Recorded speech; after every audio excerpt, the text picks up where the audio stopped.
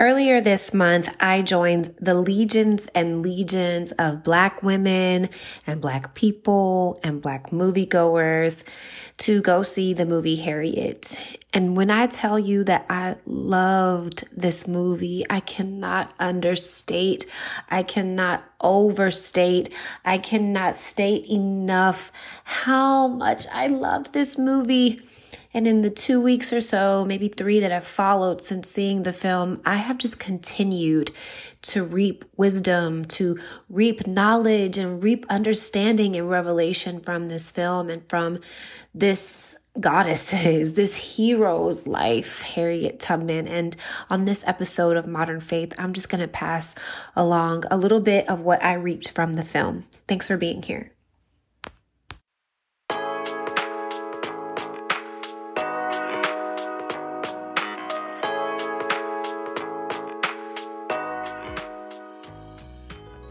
Welcome to Modern Faith, a podcast for the spiritual nourishment for today's millennial woman of color.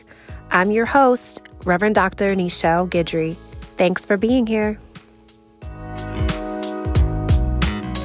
Once again, on this episode, I am going to be sharing some wisdom, some life lessons, some leadership lessons that I gleaned from the film Harriet.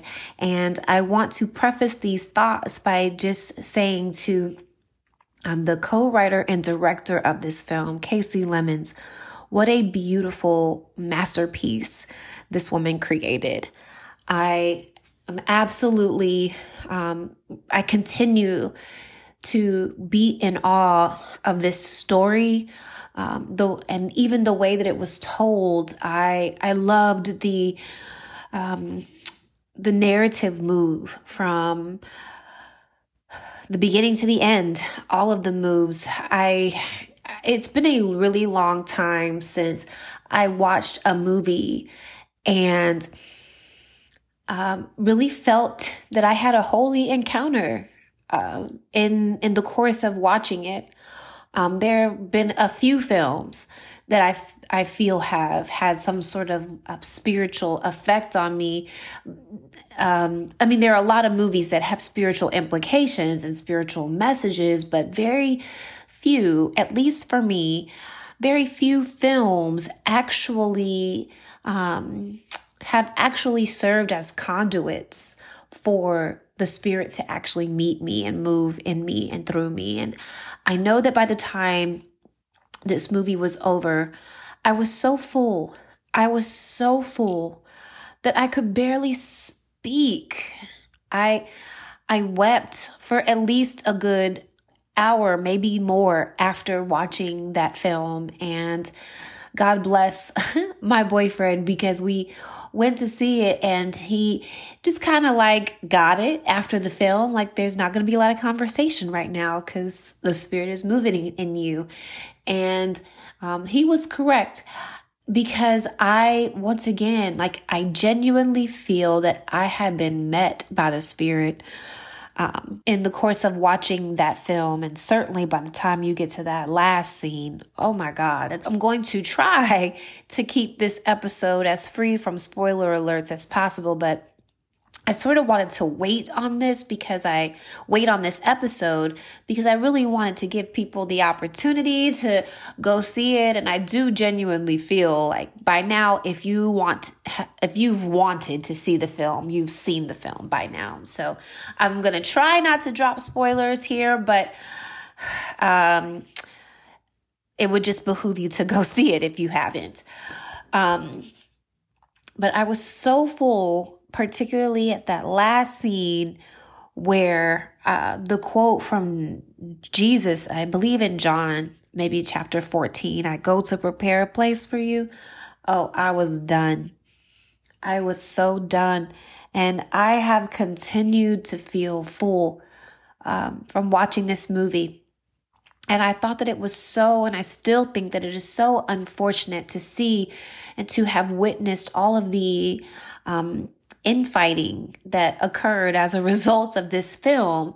I mean, when I say I saw things like people boycotting the film because they didn't want to see a white savior, and people boycotting the film because they didn't want to see a black slave captor, and people being mad over the lead actress, Cynthia Erivo. I mean, oh my goodness, it was really incredible to read tweets and think pieces and posts about why people weren't going to go see it. And what I found fascinating about maybe 90% of most of them, it was people who were adamantly like, I got all these thoughts and opinions without ever having seen it.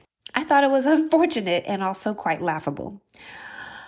But I don't want to spend a lot of time on that. I don't want to spend a lot of time on the barrage of detraction and undermining and just straight up smearing that happened around this movie, because at the end of the day, I genuinely think that, most of it was because most people don't like Black women. They don't like to see Black women being the heroes of our stories. They don't like to see Black women in empowering roles. They don't like to support the work, the labor, the art of Black women. They would rather, spend their money elsewhere or spend their time elsewhere. And to each their own. But as for me and my house, we went to go see Harriet. And I loved it. And that's where I want to park my car for this episode. I want to park right here in this space of awe and gratitude, and genuinely feeling like I took some things away from that film that have been really helpful to me in my leadership, and have helped me in my faith, and just kind of helped me walk a little bit more carefully and mindfully, not only of my predecessors and my ancestors and the power with which they survived and the power with which they resisted, but also, I think more importantly, how I am moving as a result of their lives and their sacrifices, how the decisions I'm making and how I'm showing up. And so that is where these lessons, these notes, these thoughts have derived from, my reflection on the film, and also my reflection on myself as a Black woman and how I desire to lead and how I desire to live soulfully and passionately to the end of the liberation of my people.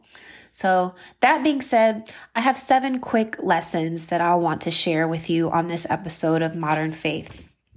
And lesson number 1 is you cannot take others on a journey that you yourself have not taken. And at times, this means that you must take some of your journeys alone. If you remember in the film, Minty is in a situation where she's about to be sold away from her family. And rather than enduring the trauma and the degradation of being torn away from her family and sold to a new master, she decides it's time for me to get free. It's time for me to make my move. And she's trying to convince people to go with her. And she's trying to bring her family along with her, but no one's ready to go yet. And the stakes weren't the same for them because she was the one that was about to be sold. And so she decides that she had to make a decision for herself that it was time for her to go. And in so doing, in so choosing her own freedom, in so choosing her own emancipation, she has to make a journey of freedom by herself. She has to go through the woods by herself. She's got to go through those stops on the underground journey herself. She's got to trust God for herself. She's got to make it to freedom for herself. And so I think what's really powerful about this lesson is that so many times we're not sure, not just how things are going to turn out, but we're not sure that we're capable of taking the steps that we have to take, because we often have to take them in isolation and take them by ourselves.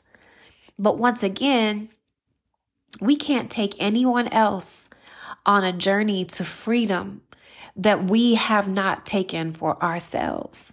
And in taking that journey for herself, Harriet learned the woods. She learned the river. She learned the route.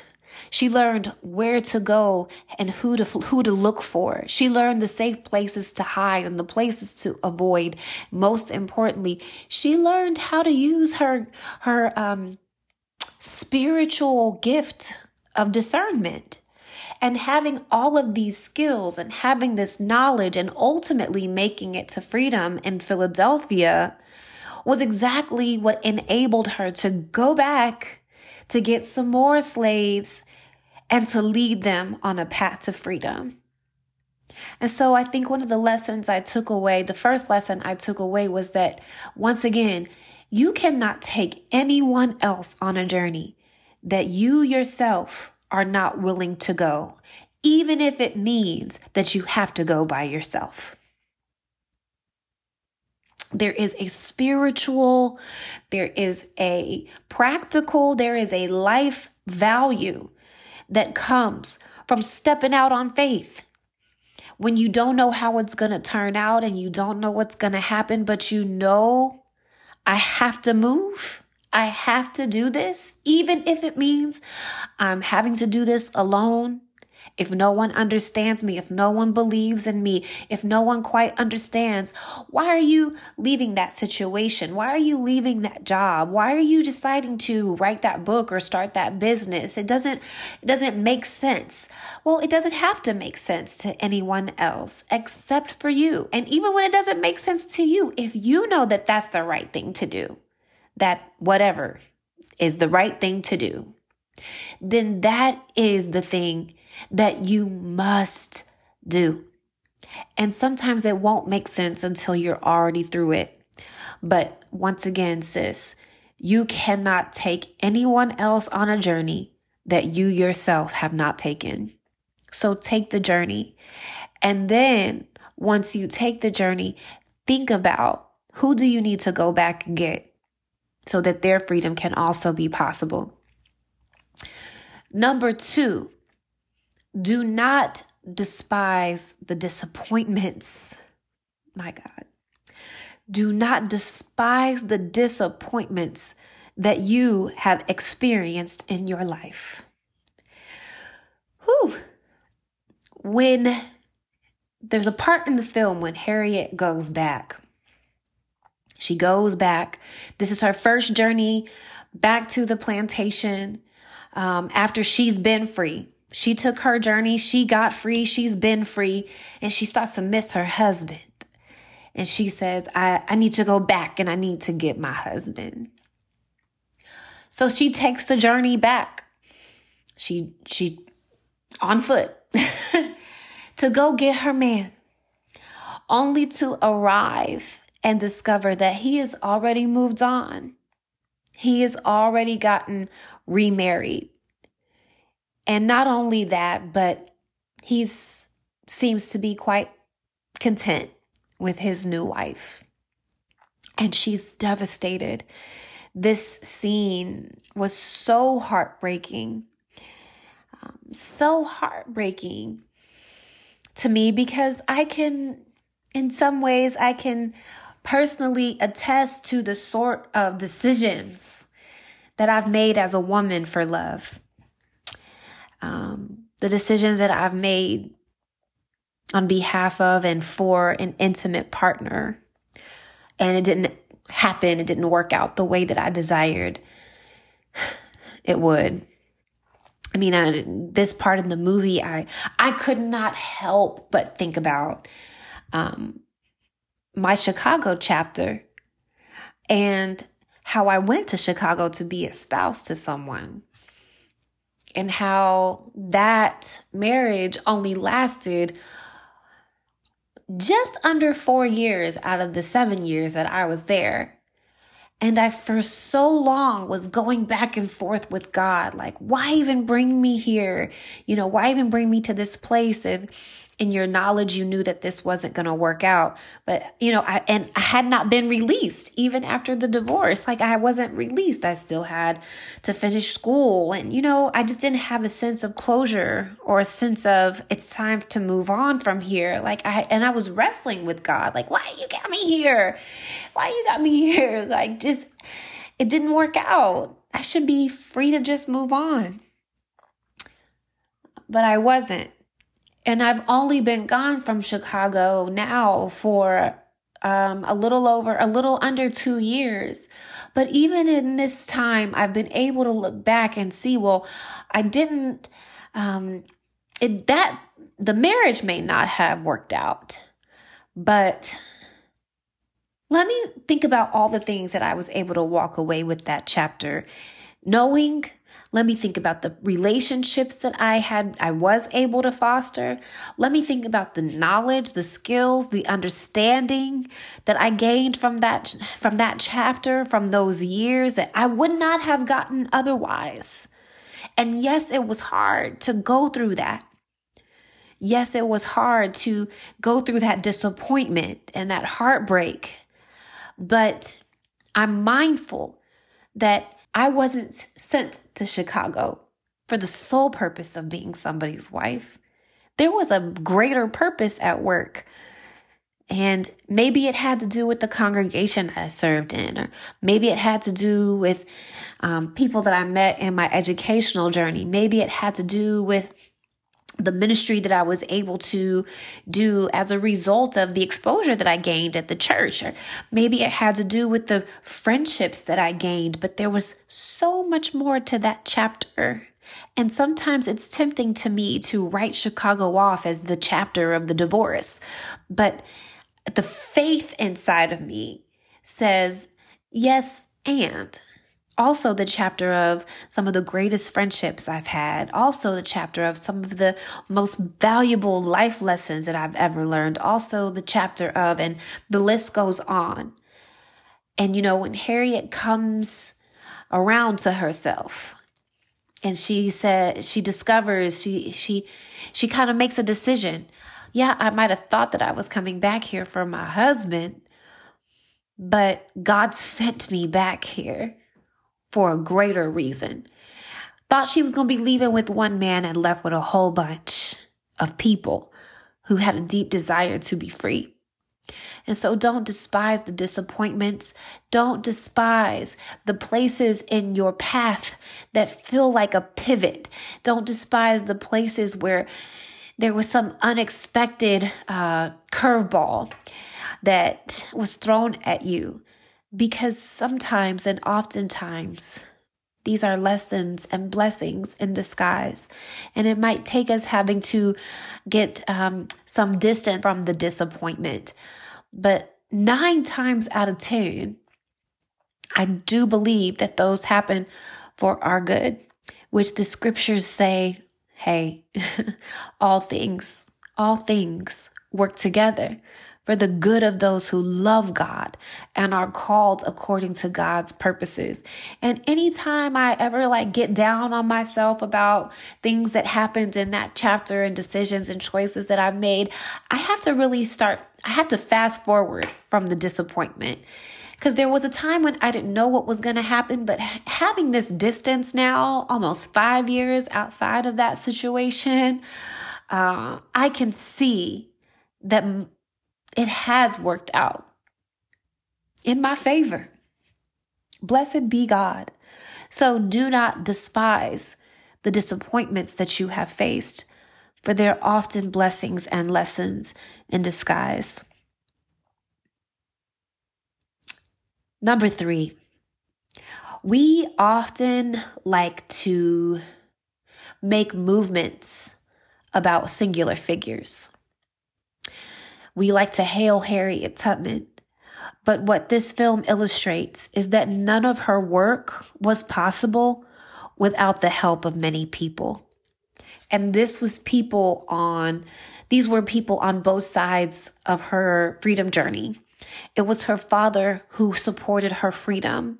It was Reverend Green, who everybody thought was the shucking and jiving preacher. Meanwhile, had a whole stop on the Underground Railroad and a whole internal memorized map of where to go and who to look for in order to get to freedom. It was these people that were enslaved, but then it was the people that were in Philadelphia. William Still, who, by the way, was played by my favorite, Leslie Odom Jr. Anybody who knows me knows I love me some Leslie. Oh my God, I love him so much. His voice is like velvet. Oh, that boy good. And of course, Marie Buchanan, played by none other than Janelle Monáe. So one of the things that I really want us to take home is just the fact that we often, I think history is told through the lens of many singular figures, as if those singular figures did not have support that made their work possible. I mean, Dr. King, Malcolm X, Fannie Lou Hamer, Ella Baker. Like, these are people whose names we know, but let's be very, very, very, very, very, very clear that all of them were surrounded by others whose names we either don't know or whose names we don't hear as often. I mean, to me, I think that it's still shameful that it took me getting all the way into a doctoral program to hear the name of Bayard Rustin, who was the architect of the March on Washington. You know, meanwhile, we hear all the time, every January 15th, some clip of I Have a Dream. And let's also say that it took me doing my own womanist research to discover that wasn't even in his script for the day. That I Have a Dream litany was not in his script for the March on Washington. There was a Black woman sitting behind him by the name of Mahalia Jackson, who had a history with Dr. King of singing before he preached. And she had heard him give this litany, I Have a Dream, on several occasions prior to this breakthrough moment. And he came to a point in his delivery on that day at the March on Washington where the sister heard from the Spirit that the people needed to hear about the dream. So she shouted out from right behind him, "Tell him about the dream, Martin. Tell him about the dream." And if you watch in the video, there's a very clear moment where Dr. King relinquishes his notes for the day and goes into his dream. And that was because there was a Black woman behind him telling him, tell them about the dream.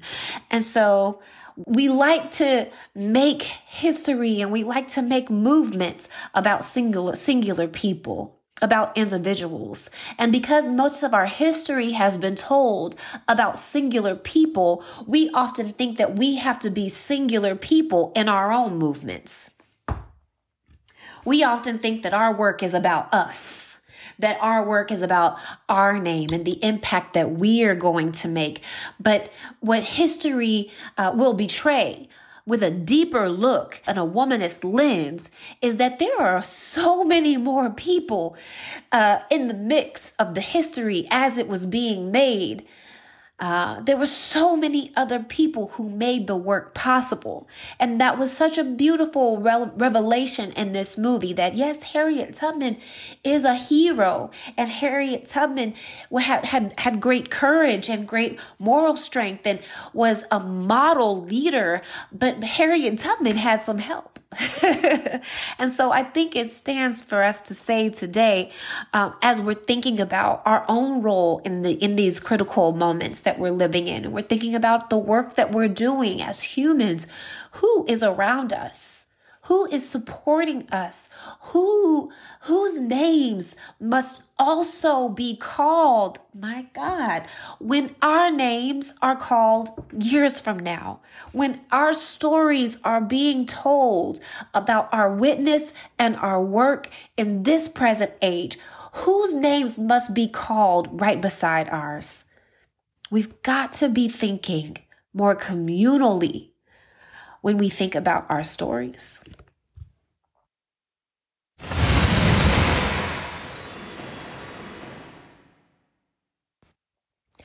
Number 4, liberation means nothing if it's only about your freedom. My partner Olu helped me to really articulate this distinction that freedom is personal, but liberation is collective. And I think that if freedom was her point, then Harriet Tubman would have gone to Philadelphia and just made a life for herself and been content. But her own view, even of the purpose of her freedom, was so that she could go back and free others. She had a bigger vision for her freedom than just her own emancipation. Her being free was not just about her not being a slave. It wasn't just about her not being enslaved, but it was about her being free so that she could then go make other people free.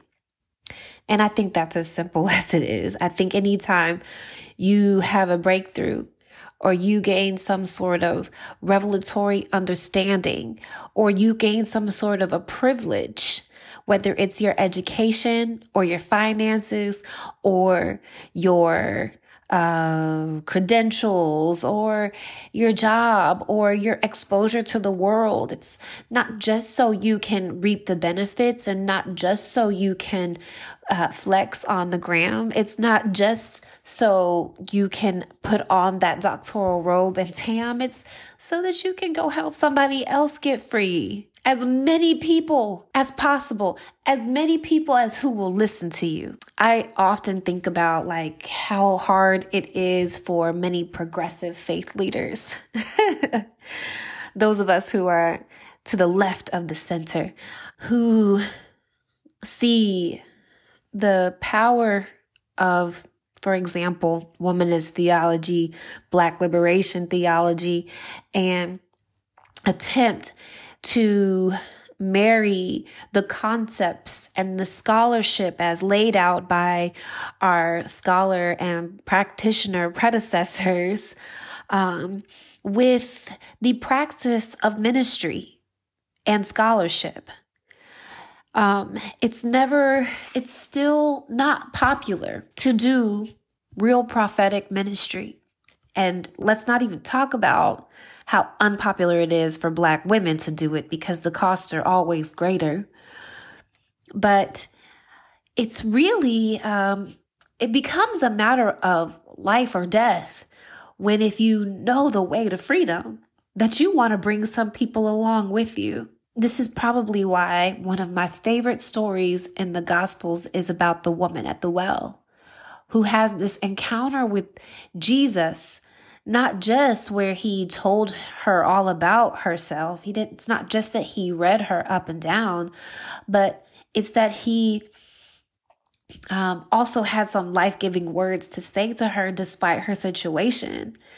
It's also that he saw a purpose for her life that was bigger than what she could see for herself. And because she recognized in him a quality, a characteristic of love and acceptance that she had probably not experienced before. At least the text doesn't indicate that. And so it's almost like if you've experienced something good, wouldn't you want to go tell other people about it? Wouldn't you want for other people? She said, come and let me tell you about a man. Come, let me tell you about a man who told me all about myself. He's the one that's going to lead us. And so even that woman is, representative of the fact that freedom for freedom's sake is fine because there's one more freed life and freed soul, but freedom for the sake of liberation is far greater. For the liberation of systems and people from broken systems and structures, the redemption of broken systems, which, we gonna be praying for until the new heaven and the new earth come. But that's okay. I'm committed to that prayer. So liberation means nothing if it's only about your freedom. Number 5, your people will sell you out, but your people will also help you out, and your people will bring you out. So let's handle this first part first. Your people will sell you out. So one of the great critiques of the film, and one of the reasons why people didn't want to go see it, was because of the character of Bigger Long, who was a very misogynist Black slave captor. And people were saying, I don't want to see, why is it necessary to have, such a figure in a film? Well, it's necessary because it's true.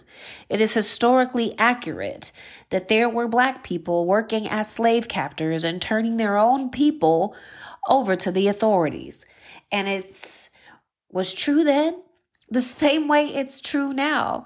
And so my problem with that critique is not that it's so ahistoric, but it's also, it lacks mindfulness and awareness, and it lacks criticism for the ways that Bigger Long has shown up and continues to show up inside of our community. I mean, I'm thinking of Stacey Dash. I'm thinking of Ben Carson. I'm thinking of, what's that man's name? Supreme Court Justice Clarence Thomas. I mean, the list goes on of people who really do identify and embody the notion that your skin folk aren't always your kinfolk. And so that is a lesson in this film.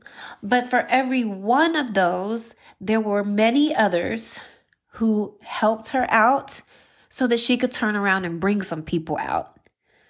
And I loved the scene with the little boy. I forget his name. It just goes to show I have to go see this movie again. Who, when we first meet him, is on the side of the slave captors. But when he witnesses Harriet have that deep and powerful moment of communing with the spirit as she's trying to discern which direction to go on the second journey where she's freeing more people, he becomes converted and he becomes convinced that this woman is walking with God and she's doing God's work. And that's the side that I want to be on. And so for every Bigger Long, there is a little boy, I'm forgetting his name. There is a Harriet Tubman. There is a Daddy. There's a Reverend Green. There's a William Still. There's a Marie Buchanan. And as hard as it is for us to face this part of our history, it is true, but it's not the final truth. Your people will sell you out, but they will also help you out, and some will even bring you out. Number 6, do not buy into the myth of stay in your lane. Think broader about your lane. Once again, Harriet Tubman's lane was liberation. Her mission, her calling, and her purpose was the liberation of her people. And in one season of her life, that lane, if you will, looked like her leading a train, several trains on the Underground Railroad, risking her life going to and from the North and the South to go get people who desired to be free.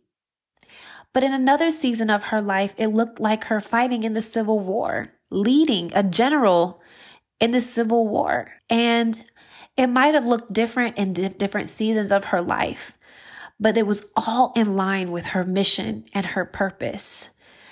And so whatever you feel like your mission is, what I'm challenging you to do is I'm challenging you to think more broadly about what that can look like in your lifetime and what that could not just mean for others, but what that could mean for you. I mean, I think about myself, and I think about when I started ministry, I was very young in my thinking about ministry being what I have always witnessed ministry being, preaching and singing and working in a church. And as I've grown and as I've matured, not only in my ministry as a preacher and as a clergywoman, but also, and more importantly, in my understanding of what ministry is, and most importantly, my understanding of who I am. I now believe that it would be a shame if I sequestered my intelligence and my artistic creativity, and I sequestered my fire to the four walls of the church. If my mission and my purpose are to do ministry, i.e. to be a mouthpiece for God, to do God's work, I am thankful for the life lessons and experiences by which I have been able to broaden what I mean by that. And I'm thankful to the Spirit for continuously showing me that it can look 1,001 different ways. And so to the person who thinks that just because I have an MBA or a JD, or just because I went to Johns Hopkins Medical School, my life has to look one way. Let me free you from that today, because your life can look like whatever you see in your spirit. And as long as your vocation, your work, your life's work is connected to the greater purpose of making somebody else free so that ultimately we can all be liberated, that is God's work. That is God's work, and that is good work. And so don't buy into the myth of stay in your lane. I think that's probably one of the greatest lies that so many women have been told. Stay in your lane. And if you think about the people in your life that told you that, these were often people, at least in my experience, and I know I'm not just speaking for myself, these are often people who are more interested in maintaining and retaining their own power rather than see somebody else rise in their power. And that to me says that to me is insecurity. That's what insecurity does. It fights so that someone else can stay lower, stay in their place, stay in their lane so that I can have mine. So think broader about what your lane can look like. I say purpose and mission is about dancing. It's about taking up space. It's about the experiment. It's about the process of elimination. It's about being open to experiences such that you can have some and say, yep, that's not for me. Let me move on to something else that could be. And that might be a yes, or it might be a no, but you keep moving. You keep dancing. You keep discerning until your purpose is manifested. So don't get stuck. That's really and don't put a ceiling over your head that God did not put there. And don't buy into the ceilings that other people have put on top of your head. Mind you, this podcast, I know a lot of people listen to this, but this podcast is for Black millennial women. And so right now I'm speaking to my sisters. Forget all those white supremacy and misogyny and anti-Black imposed glass ceilings. Forget those boundaries and those boxes. I guarantee you that your purpose and mission are bigger than those, and you will find room and space to dance through your life. Not shrink if you come out from under those. Finally, number 7, Move with the Spirit. Once again, one of my favorite, aspects of this film was the spirituality in it. And Hollywood has this unhealthy obsession with depicting Black American Christianity as being, actually, let me say it like this, Hollywood has an obsession with depicting African American spirituality as being located almost exclusively inside of the Black church. You know, Hollywood, Tyler Perry, for example, are good for a good Black church scene and a good calling on the same kind of tropes of Black religiosity that were no doubt derived from some sort of Black church. And I am not in any way, shape, or form trying to undermine the place of the Black church in the Black American experience. But what I am saying is that it's not all there is to it. The Spirit is so much bigger than church, dogma, doctrine, denomination, religious affiliation. Spirit. In fact, if I'm really, really reading the spirituality in this film, it, to me, was a little bit more akin to more African traditional religion than it was to Christianity. I have spent some time really thinking through the sort of depiction of religion in this film. I'm not going to go into that depth here, but in terms of the spirituality of Harriet Tubman as portrayed in this film, it was completely decentered out of the church.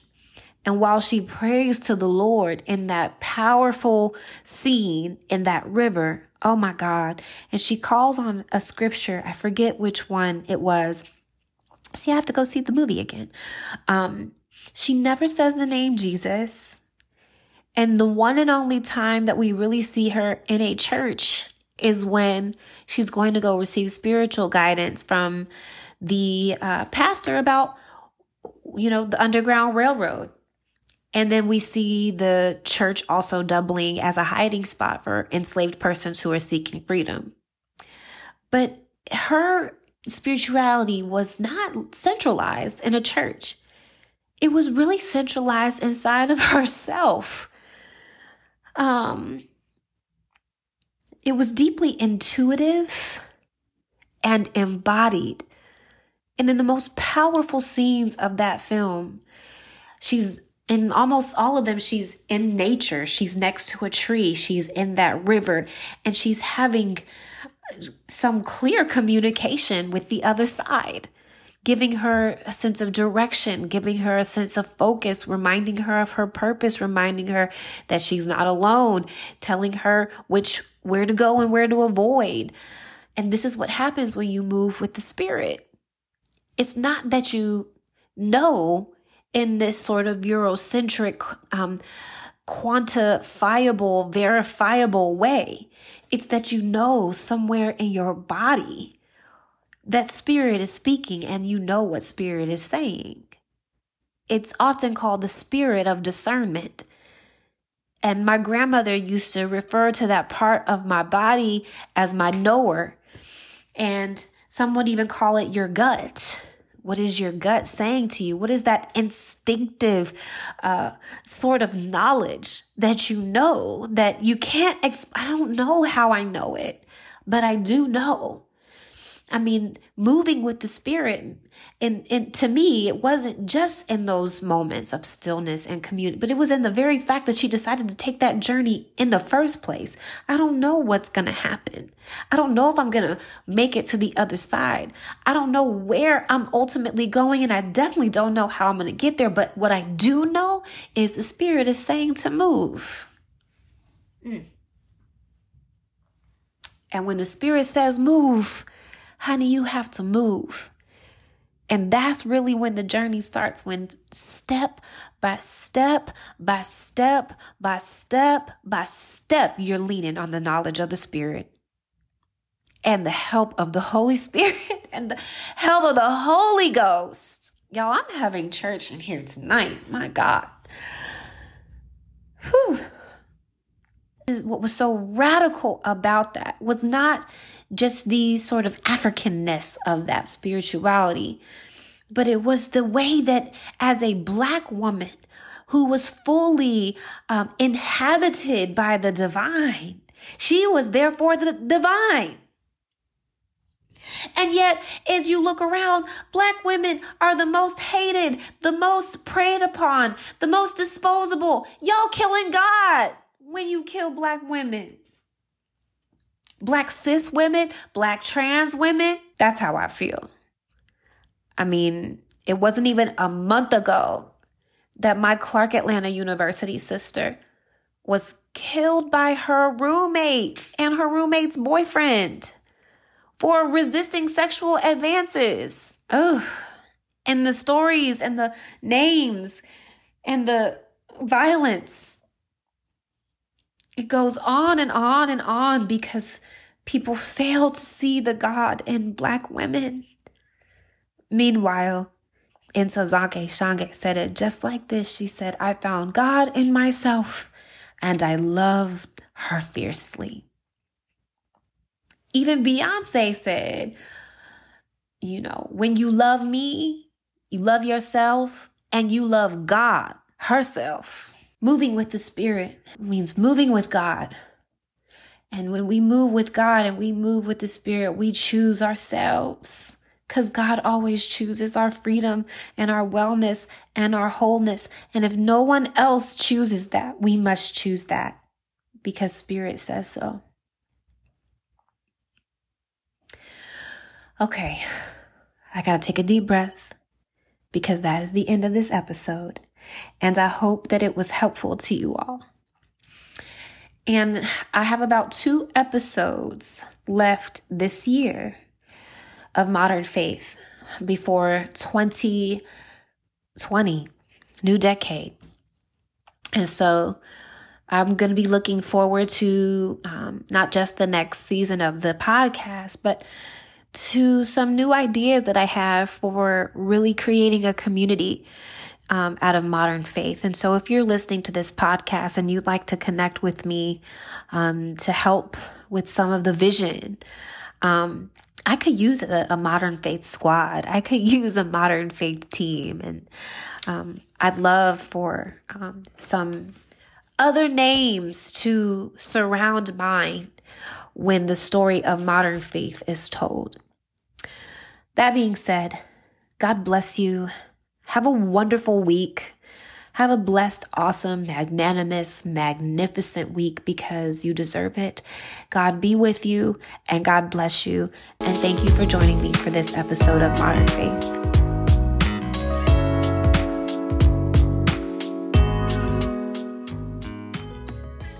We've come to the end of this episode of Modern Faith.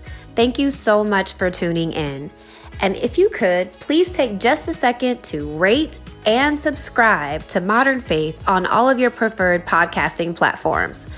And stay connected with us on Instagram and Twitter at Modern Faith Podcast. Thanks again, and until next time, keep the faith.